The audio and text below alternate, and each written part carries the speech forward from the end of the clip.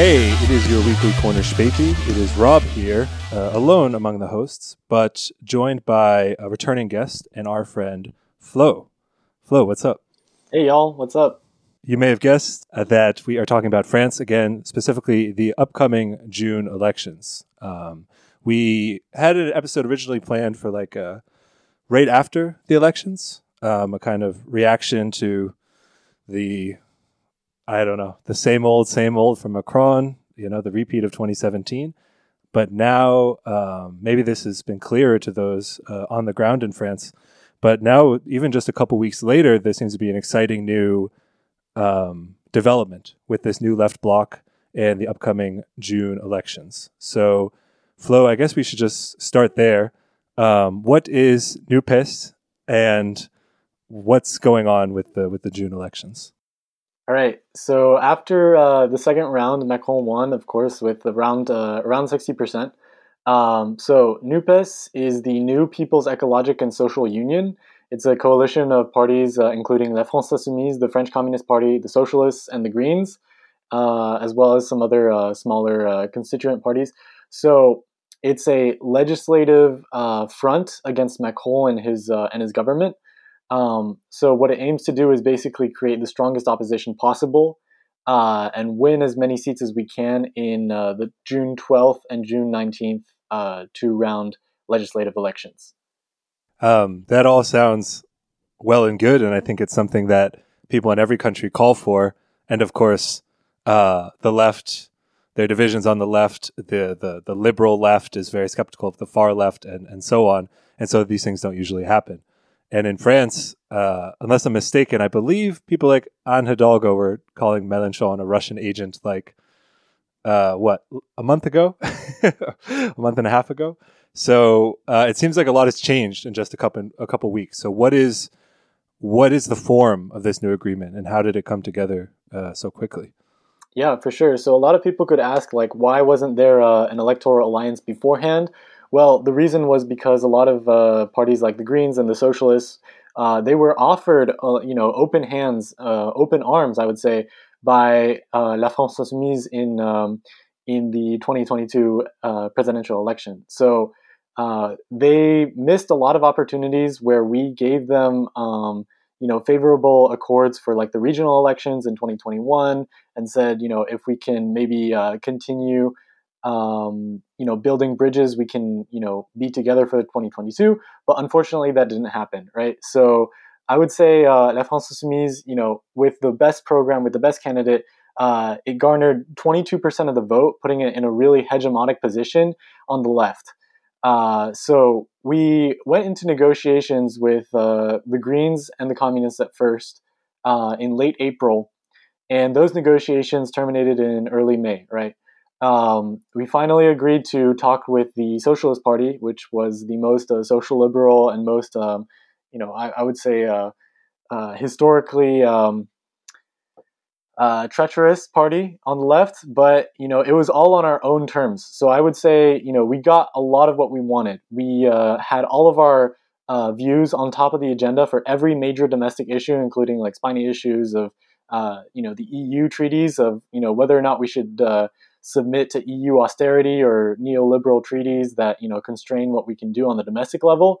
So the Greens and the PS feel very attached to the EU. They're kind of more pro-EU and EU optimists. And the PCF, for example, the Communist Party, the French Communist Party, is pro-nuclear. So we actually were able to push forward our agenda on domestic issues, including energy, including EU treaties, including our social programs for social safety nets and raising the minimum wage, blocking energy prices, etc. So we have a lot of things that we got out of these negotiations, but we can maybe go into some nuances later, I guess.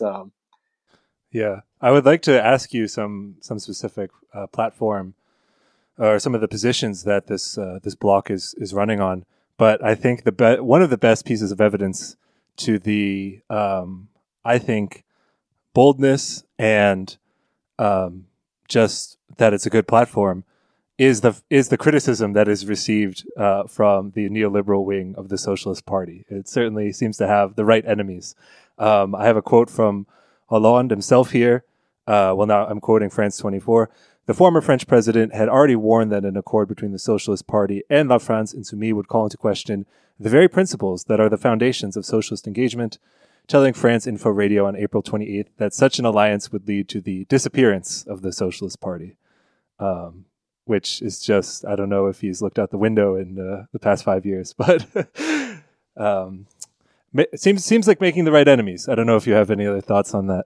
Yeah, no, I totally agree. And for Hollande, a lot of people don't really care what he has to say now, since he left office with a 4% approval rating. So he's one of the old elephants, the old barons of the PS, that really want to keep their power as like a local apparatchik, right? And I would be, to be honest, I would be kind of happy if the PS would disappear, right?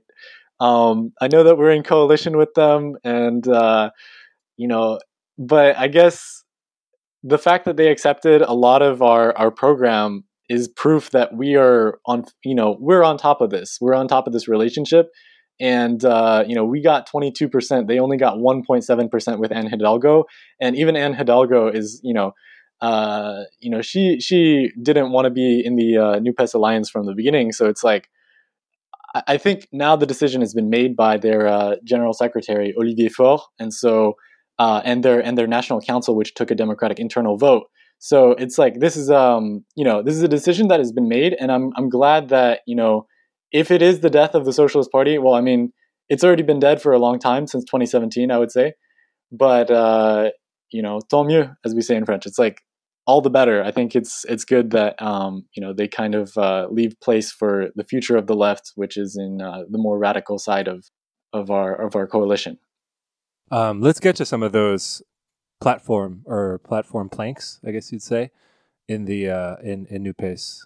So you have some listed here that from the Future and Common platform. Could you share some of those? Okay, to be honest, we won't be able to achieve a lot of things on the on the foreign policy side of things, since the presidency accommodates the role of commander-in-chief. So when it comes to like La France Afrique, when it comes to our foreign policy and our relations with countries that we export arms to, like Saudi Arabia, India, etc., we won't be able to do very much on in case of a military conflict or changing the Atlantis framework of the foreign policy establishment here in France. But there's significant advances that can be made by a left-wing majority in the National Assembly, including raising the minimum wage to 1,500 euros a month, lowering the retirement age to 60, with the minimum wage as the stipend for monthly pensions, and blocking the prices of energy, gasoline, and even fried fruits and vegetables. So like there's like really concrete things that we can do if we have a legislative majority that will just impact millions of people that are in need of like food aid. We still have like 8 million people that need like literal food aid in France, that are in a situation where they have to go, to local associations and get help, paying for groceries and stuff. And so if we do this, we immediately, alleviate poverty for like millions of citizens. We can also do stuff on the ecological and, feminist side of things. So we can ban glyphosate, so like a toxic chemical, used by Monsanto. And so, we can achieve like concrete things that will prove that the ecological and feminist and socialist left still exist. Another thing that we have in our platform is like 1 billion euros will be budgeted to associations fighting femicide and sexual violence. So in the past 3 years, we've had about like 18% increases in sexual violence and violence against women. So I think that if we like budget 1 billion euros, that's a lot more than like what Macron has been doing, just completely ignoring questions of feminism, ecology, and social rights and union rights all over the 5 years that he's been in office. I want to talk about the polling really quick, because this all, again, sounds well and good. But the most surprising thing to me, again, as an outsider coming in, is that this bloc is actually leading in the polls. Not an outright majority, but is ahead of Macron and the far right bloc. So there's no easy way to answer this, but just is it as simple as, is there something else going on? Is it just that everyone has now come together against Macron? Why, other than the rightness of the policies, what has changed basically? Why is it ahead in the polls, and do you think that lead will hold? Yeah, so there's a poll published by Harris Interactive just yesterday, actually, that said that the NUPES coalition is at 29% of voting intentions for June, and then below it we have like the rest of the forces of the right and the far right. So Ensemble, which represents the centrist coalition of Macron and two other centrist parties, they represent 26%. And then the far right, the National Rally, represents 23%. So with 29%, we have a comfortable lead, but it also proves that there's like three blocks of voters in society, right? In French, for the French legislative elections, we have the left, we have the right with Macron, and then we have the far right. And then you also have this fourth block, which is abstentionists, people who just don't vote, or are tired of the same old in politics, and they just want to find a real alternative. So we need to prove to those voters, to those abstentionists, that we actually can like win back their trust, and that we are able and capable of governing the country. So I would say like we're actually better positioned than we were for the presidential elections in 2022 or even 2017, right? Like we have a comfortable, 3-point lead right now, a month before this election. There are a lot of scandals plaguing Ensemble, the centrist coalition, and obviously the far right always underperforms, even when months of polling show them at very high percentages. So like basically we always overperform, and we saw that last time with Mélenchon being at like 17%, and then the day of the election on April 10th he got like 22%, right? So the polling is already good, and the reason why is because about 80% of voters on the left said that they would be favorable to a coalition of all the left-wing parties, including the Greens, the Communists, the Socialists, and La France Insoumise, right? So we basically achieved the dream that a lot of voters that are outside of each party had always wanted, right? I would say like, okay, at least it's under the platform of La France Insoumise, because I would not want to accept like the Green platform or the Socialist platform or the Communist platform, because I personally, a volunteer activist for La France Insoumise. I would want to, be anti-nuclear, which is not in the Communist platform, or I want to be like resistant to EU austerity, which is not in the Green or the Socialist platform. So now they just gave that up, and they are accepting our domestic policies. So that's the benefit of this coalition. And it also looks good in the eyes of voters who are not really engaged in any movement, right? Who have no real preference. They just vote for the left. And, it looks good when everyone's together. It gives some enthusiasm, some optimism, and people don't fight each other because of factional reasons. Yeah.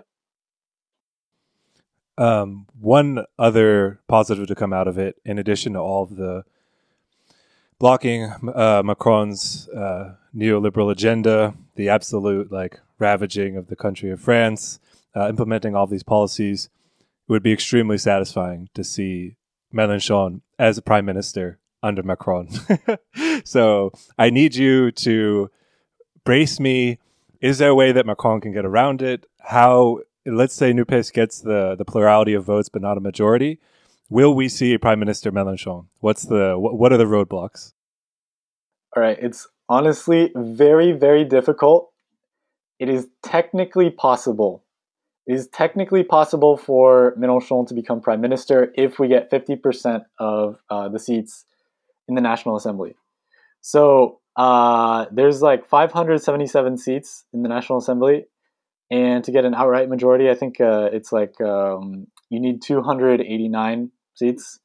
and we have about 100 where it's basically winnable for the NUPES. We have 100 constituencies where it's winnable outright in the first round, and then we have a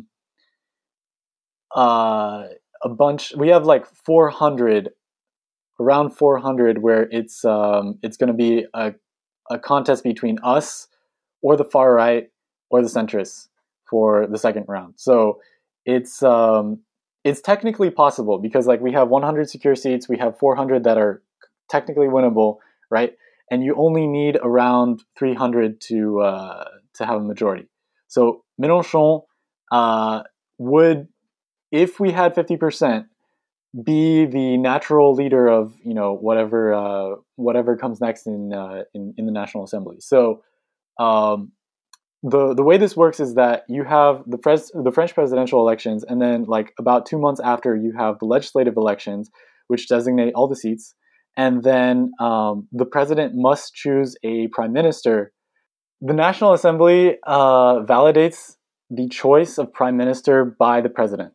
So right now we have a new prime minister who was chosen just like 2 days ago, Elisabeth Borne, and she is the former Ministry of Work minister, and she will remain prime minister unless we elect a sufficient opposition, right, in parliament, because the president then becomes forced to choose from the opposition's choice, right? The opposition can say like, we'll just block whoever you choose as prime minister unless it's our guy or our woman, right? And so in this case, it's been agreed upon that Mélenchon would be the choice of the opposition for prime minister. I want to clarify or offer some useful context, which is that the system as it's designed now, if I'm not mistaken, Macron's party has a majority, like a solid majority, or at least a majority of the seats currently. And so that's basically by design. The legislative elections are immediately after the presidential elections. A lot of the kind of, I don't know how commonly referred these how commonly these arrangements are referred to in day-to-day political life, but at least online you see some references like in the late 90s, the plural left was blocked Chirac in a kind of cohabitation, which I guess would be the direct precedent of this. And of course, there's as far as I understand, a certain national pride in something like the Popular Front from much earlier. But how do you see something like this cohabitation, where again, in the ideal scenario where NUPES has a plurality or a significant block of seats, how would that look with Macron as president, even if it's not getting the prime minister? What are the levers that a left bloc could pull? What are the I'm trying to think of more metaphors here. What are the tacks that can be thrown in front of Macron's tanks? Let's put it that way. Yeah, for sure.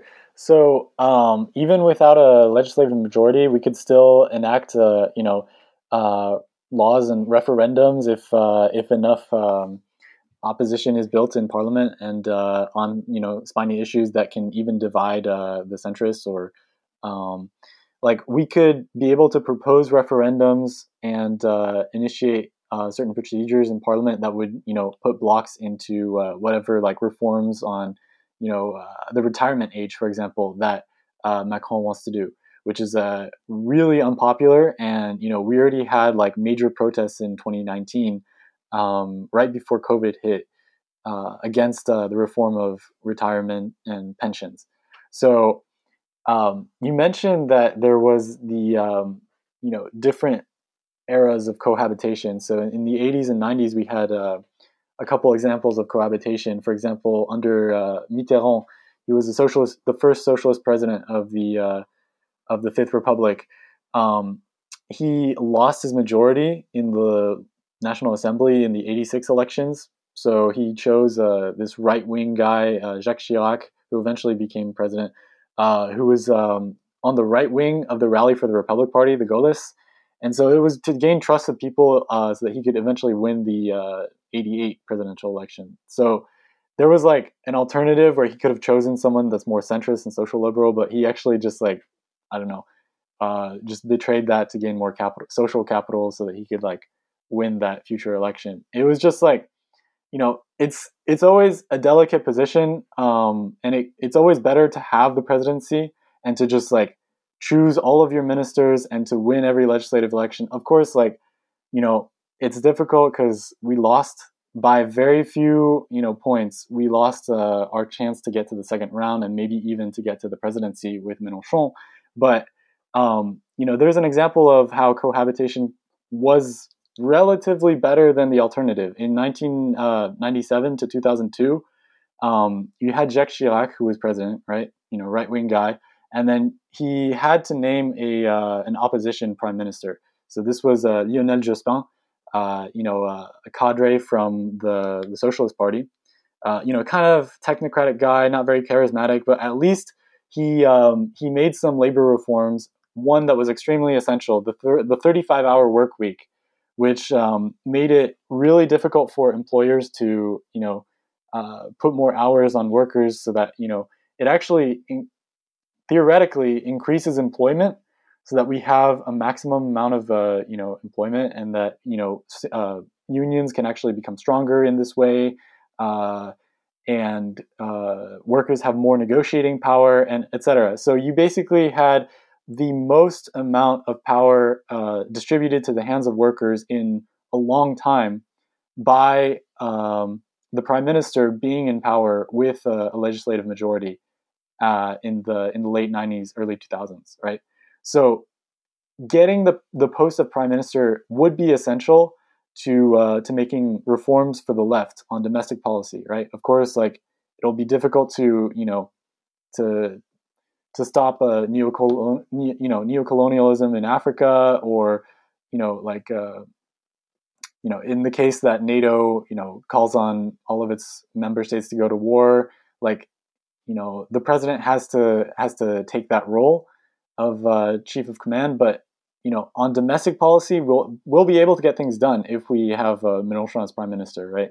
So that's the bet that we're making. Of course, it's difficult. It's going to be like really hard, because especially we don't have like proportional elections. We just have like circumscription by circumscription. You have to win, so it makes like rural constituencies overrepresented. So that means that rural constituencies, which are usually either more conservative or sometimes even centrist, they will vote for Macron or the far right, and so that means that we lose out on a lot of these constituencies, and so we might have less seats than we're polling at right now. But we'll see. Hopefully, we can change that with a good ground game.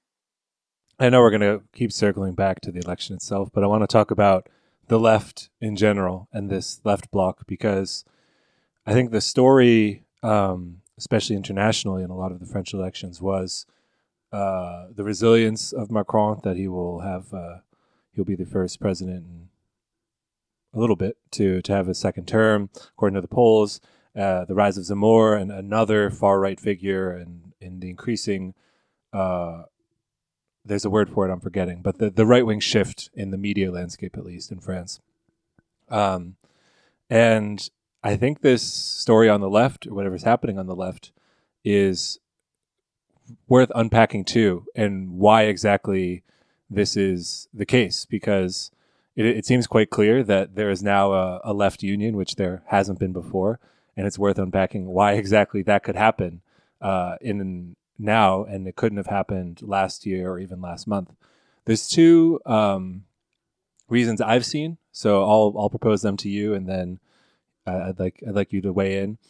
The first would be that despite the 2017 being the death of the Socialist Party, they still had quite a few seats in the Legislative Assembly. I think more than La France Insoumise, or am I mistaken? Yeah, you're right. Yeah, which doesn't seem to correspond, certainly in my non-French picture of where the balance, the direction these parties are headed in. So that there was at least some claim, even over the past 5 years, although I understand the seats have shifted, there's some claim that the Socialist Party could have some claim to the left.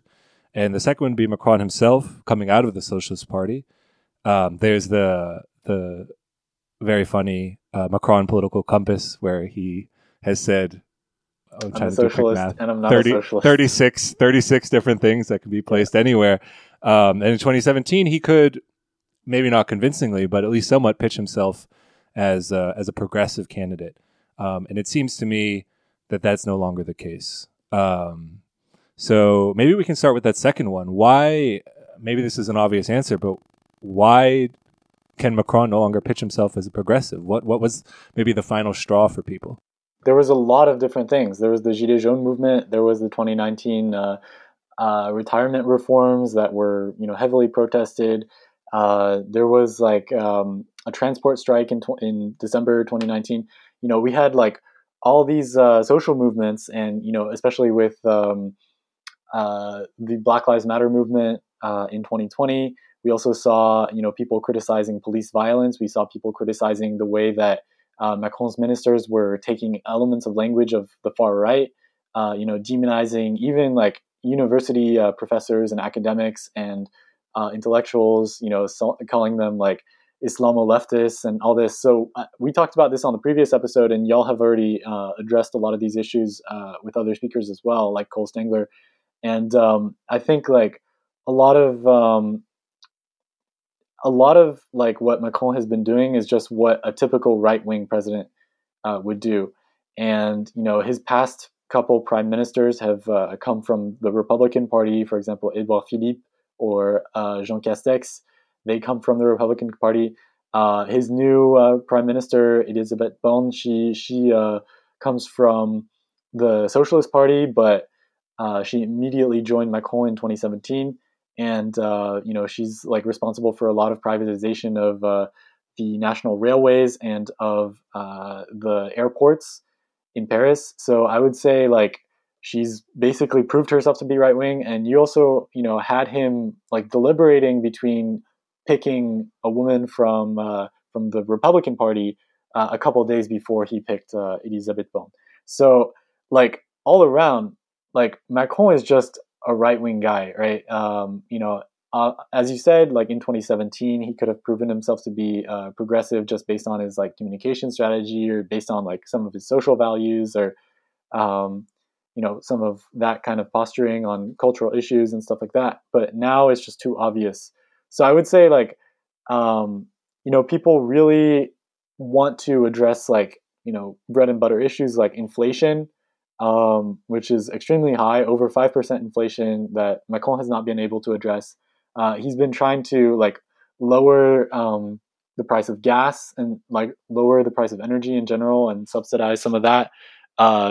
Take people, help people with their budgets there. But unfortunately, he's probably gonna like end that, as soon as he, wins electorally, and as soon as he can have some respite from that, he's just going to stop these subsidies for energy. So I would say like we know like we need to address these bread and butter issues, economic issues that touch like people's material basis.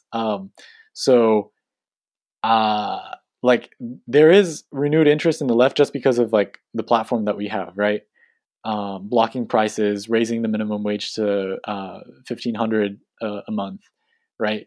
The retirement age at 60 instead of 65 as Macron has it, right?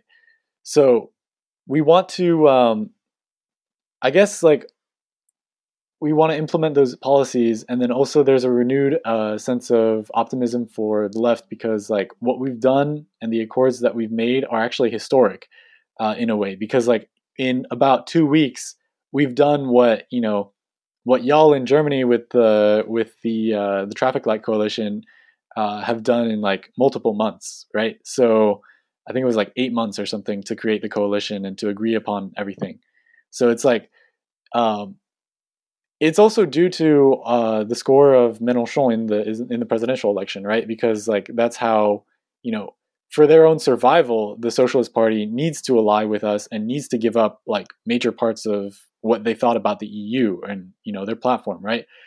But you're right. It's difficult to accept these people, into our coalition because they've been traitors for the last 5 years of well, I guess they produced Macron, and then like even before that, in 2012 to 2017, the Hollande administration has been, proved itself to be anti-worker with the Loi El Khomri, for example, which spelled out the demise of the 35-hour work week in French labor law, and they actually had to repudiate that when they joined the NUPES coalition. So we'll see how the situation evolves, because like the PS promises all of this now. They make a lot of nice promises, but we'll see when if they keep their promises while they're in office, right?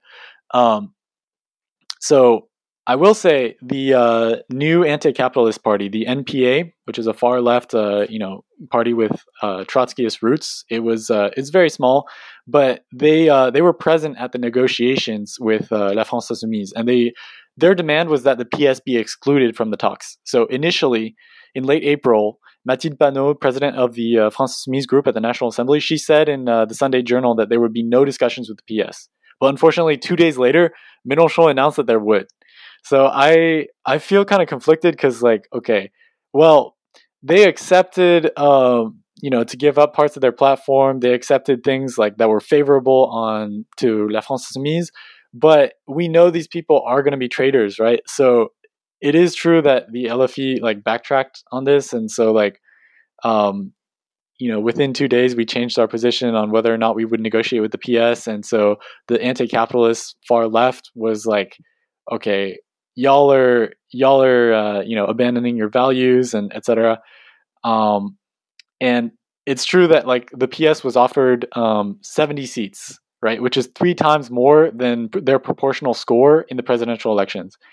And the NPA, the anti-capitalists, they were offered 15 seats with no solid winnable like constituency. So it's like it was really unfavorable for this small activist party that has the best intentions, and a lot of people in La France Insoumise really support Philippe Poutou and some of these like far left figures of the NPA. But it's like the thing is, the PS is really implanted in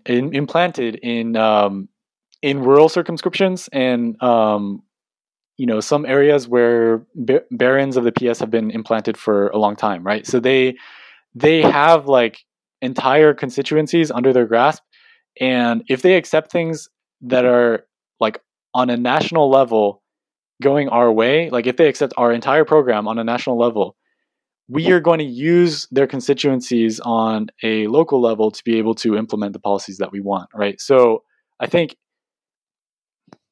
I don't know, we'll really have to see like whether or not the PS betrays their promises to us, right? Because like, give them benefit of the doubt, but I don't know. Okay, I'll be honest with you. Like I'm kind of against this, and I just want to say like, I'm not a spokesperson of La France Insoumise or l'Union Populaire, and I'm not a paid working employee, right? Because like I have friends who work for the movement, etc. So like my criticisms are like my personal criticisms, and they don't represent the views of the movement. But it's just like, I know that these people have a really, really, really high chance of betraying us if they get into parliament, right? And so I'm personally against it, but I'm doing like local activism for a guy in my constituency that is a founding member of the left party, and he's been with La France Insoumise for a long time. He's been with the movement for 10 years, and like we have like I feel strongly about my local guy who's representing the NUPES right now, but when it comes to the PS, me personally, I would probably be a little bit skeptical or hesitant to support the PS, right? I'm happy you brought it up, because it is complicated. I would probably agree with you, just from a gut feeling about who you should trust and who you shouldn't. But I think, I don't know how they made the decision, but it is a fact to different degrees. But let's take Germany, for example. It is true that many workers continue to vote for the SPD rather than Die Linke, even if Die Linke might be closer to their values, and that represents a crucial block, right, to building any left bloc or left alliance. And I think you said the word gamble, but that's exactly what it is, right? It's a gamble that what was Anne Hidalgo again? 2%, 1.5%. That if you get like if there's ever a time that you can force whatever is left of the infrastructure of something like the Socialist Party into a further left bloc, I guess the time would be now.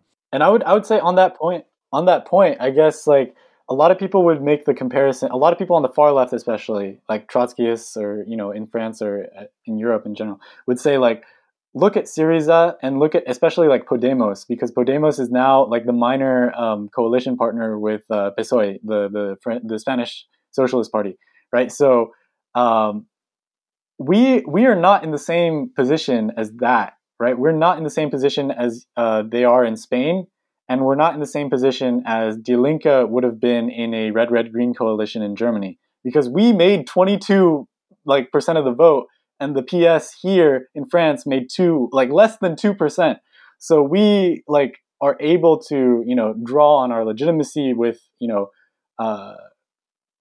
like a vast swathe of voters and say like, okay, you have to accept our rejection of the EU, treaties of austerity and the constraining of our domestic policies. You have to reject certain neoliberal or social liberal policies that you wanted to have before. And so like we're forcing the hand of the PS in these negotiations, and it just really depends on like whether or not when they get to parliament they will still be with us. I guess we still have like about 300 to 350 seats slated for us, so we'll be like obviously the dominant force in the left in the parliament if we get all of the seats that we want. But like I guess just the comparison to Spain or Germany is a good one initially, and then it's kind of inversed because we are the dominant partner in the relationship. So I'd like to, maybe this is actually related to that last question, which is La France Insoumise seems to me to be one of the go-to examples of a digital party. Maybe not as much as, let's say, Five Star Movement, but in terms of a left-wing party, maybe more than, because the Corbyn movement they had momentum, but it was inside the Labour Party and things like that. But La France Insoumise is one of these new party forms that obviously since 2017 is in France are the dominant parties, and this often comes with the caveat or the asterisk that is whatever their poll numbers show, that there's a certain, because it's based around a charismatic leader, because it's kind of media driven and outside of certain institutional roots, that this can be, I'm not sure the right word, more fragile, or it's certainly just newer and things can change more quickly. So I'd like to just invite you to talk about that dynamic of La France Insoumise. How much is it a digital party? How much would you push back against that classification? And all of these, even the Parliament, the Popular Union, which you referred to, and this new left bloc, to what extent are those maybe grounding or institutionalizing La France Insoumise? Yeah, so I think you're definitely right. Like, that's exactly true. It is a digital party. We do a lot of our activism, using social media, but also through, platforms like this app called Action Populaire. It's like basically a social network for the left that, plugs people into different activist actions and opportunities that, that are in their neighborhood. Like, you can go distribute some tracts and or go to a protest or go to a campaign meeting that's around you. And so like we use like digital tools to supplement our in on the ground in-person activism. And I would say La France Insoumise is also like the best group on the left for in-person activism as well, because like when you look at the PS, a lot of what they do is just they have their apparatchiks in their constituencies that had been there for like decades, and they kind of just sit there and keep on getting people to vote for them. I mean, like with La France Insoumise, we have to go be on the ground, but we also supplement that with a lot of digital mobilization. So that's what it is like on the day-to-day volunteer activist basis. But when it comes to like the national level with our spokespeople and our elected representatives. We have like 17 elected representatives, and Mélenchon has a very strong personality.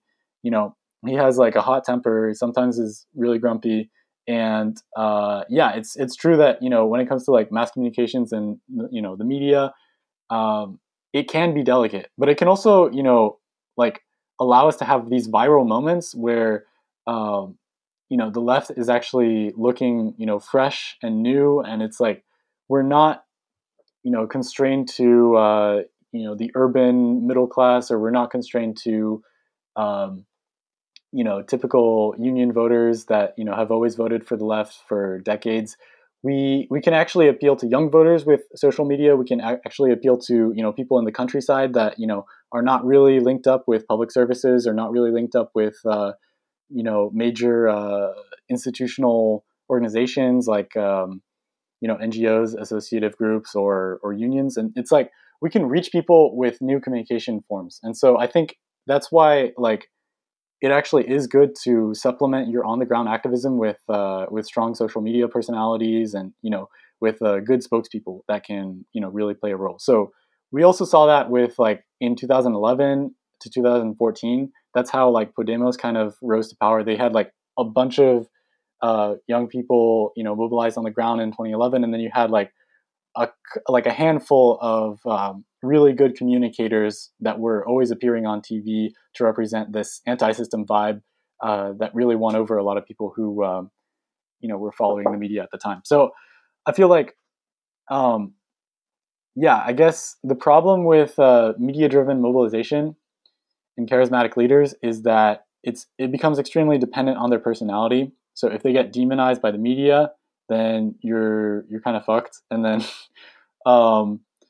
that's kind of what happened with Mélenchon, like in 2018 when he yelled at a police officer, right? So like we got that going on, but we also have like internal democracy really suffers, and so people will like criticize La France Insoumise to say like, okay, Mélenchon takes a lot of these decisions, and even like the party cadres or the elected representatives in the National Assembly, they make a lot of decisions without consulting the activist base. So we have like about like 20,000 people that were plugged into the election, doing like on the ground activism during the 2022 election, right? So and then we had like 300,000 people that were inscribed online on our digital platform. We took a vote internally with like 200,000 members online to see what we would do when Macron and Le Pen were at the second round, right? So we decided, that we would mostly vote blank in the case of Macron versus Le Pen, right? But they didn't consult us on whether or not we wanted to do an alliance with the PS, for example, or whether or not we wanted to have a coalition with any other party. That basically came out of the decision making that came from the top, with Mélenchon and a lot of political cadres that are integrated in La France Insoumise, and they didn't really consult us. So I would say that's the one like downfall that you have of like non-democratic movements, or that you have of like movements that are really based on mass communication and charismatic personalities. They make you feel like you're not really part of that decision-making process. But I would say like it was still better to have that for the presidential elections. Like look at Macron and Le Pen, right? They got really high scores. Their entire like party apparatuses are like based, and their movement structures are based on their personality, based on that hierarchical decision making that works in the Fifth Republic, right? Because like in France, the presidency is so powerful, they can like do a lot of things without needing to consult the legislative assembly, right? So Mélenchon being that charismatic figure that we need, that's why we had 22%. If we were in Germany where, for example, Die Linke is making 5% and they have like a bunch of factions that, kind of attack each other a lot, like we kind of see that, at least for the presidential elections, what we were doing was good, right? What we were doing was, Mélenchon didn't have like any major political scandals or whatever. We had never like had like fake employees, that were getting paid with public taxpayer money, right? So none of these scandals, fell onto us. And I would say, like, we got really lucky because Mélenchon is just a really good speaker. He has no scandals. He's just a little bit grumpy, and that's it. Like, you can actually run a good campaign with, a good candidate and a good platform. And that's what we had. We just, now that it's coming time to do a legislative election, it's becoming more difficult to justify this, to centralize things around Mélenchon's personality, even if he's calling for people to vote for him as a prime minister, right? There's going to be a time where we need to open up the movement and say, like, okay, what do we really want to achieve? What is our program now that the elections are done? How are we going to mobilize, and how are we going to build ourselves into an institution just like workers did in the 20th century, right?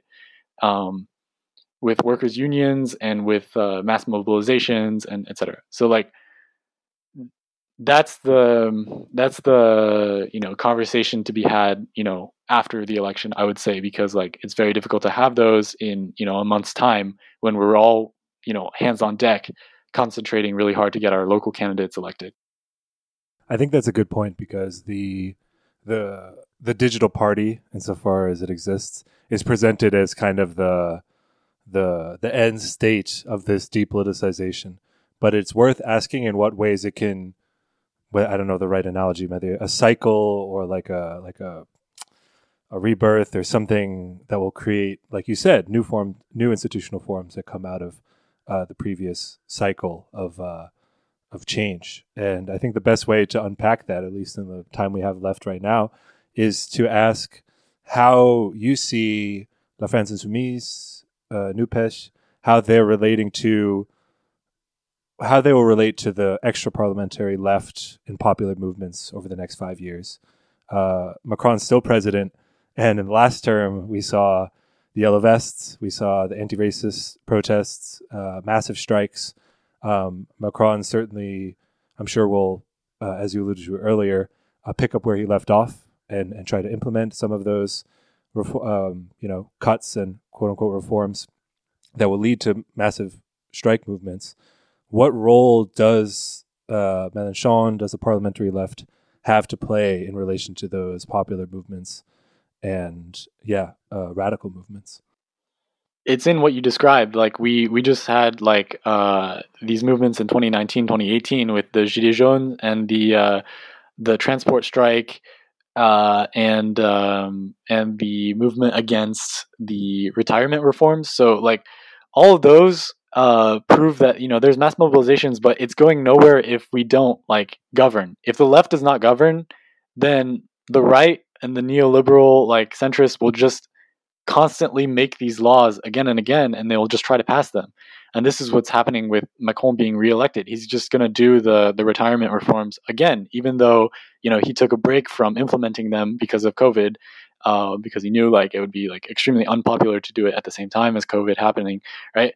But, like, I think that one thing that we can expect is a lot of people out on the streets marching against retirement reforms, because it's, like, extremely unpopular, moving the retirement age from 64 to 65, right? When what we are proposing is 60. And it was actually 60 a long time ago, during the Front Populaire.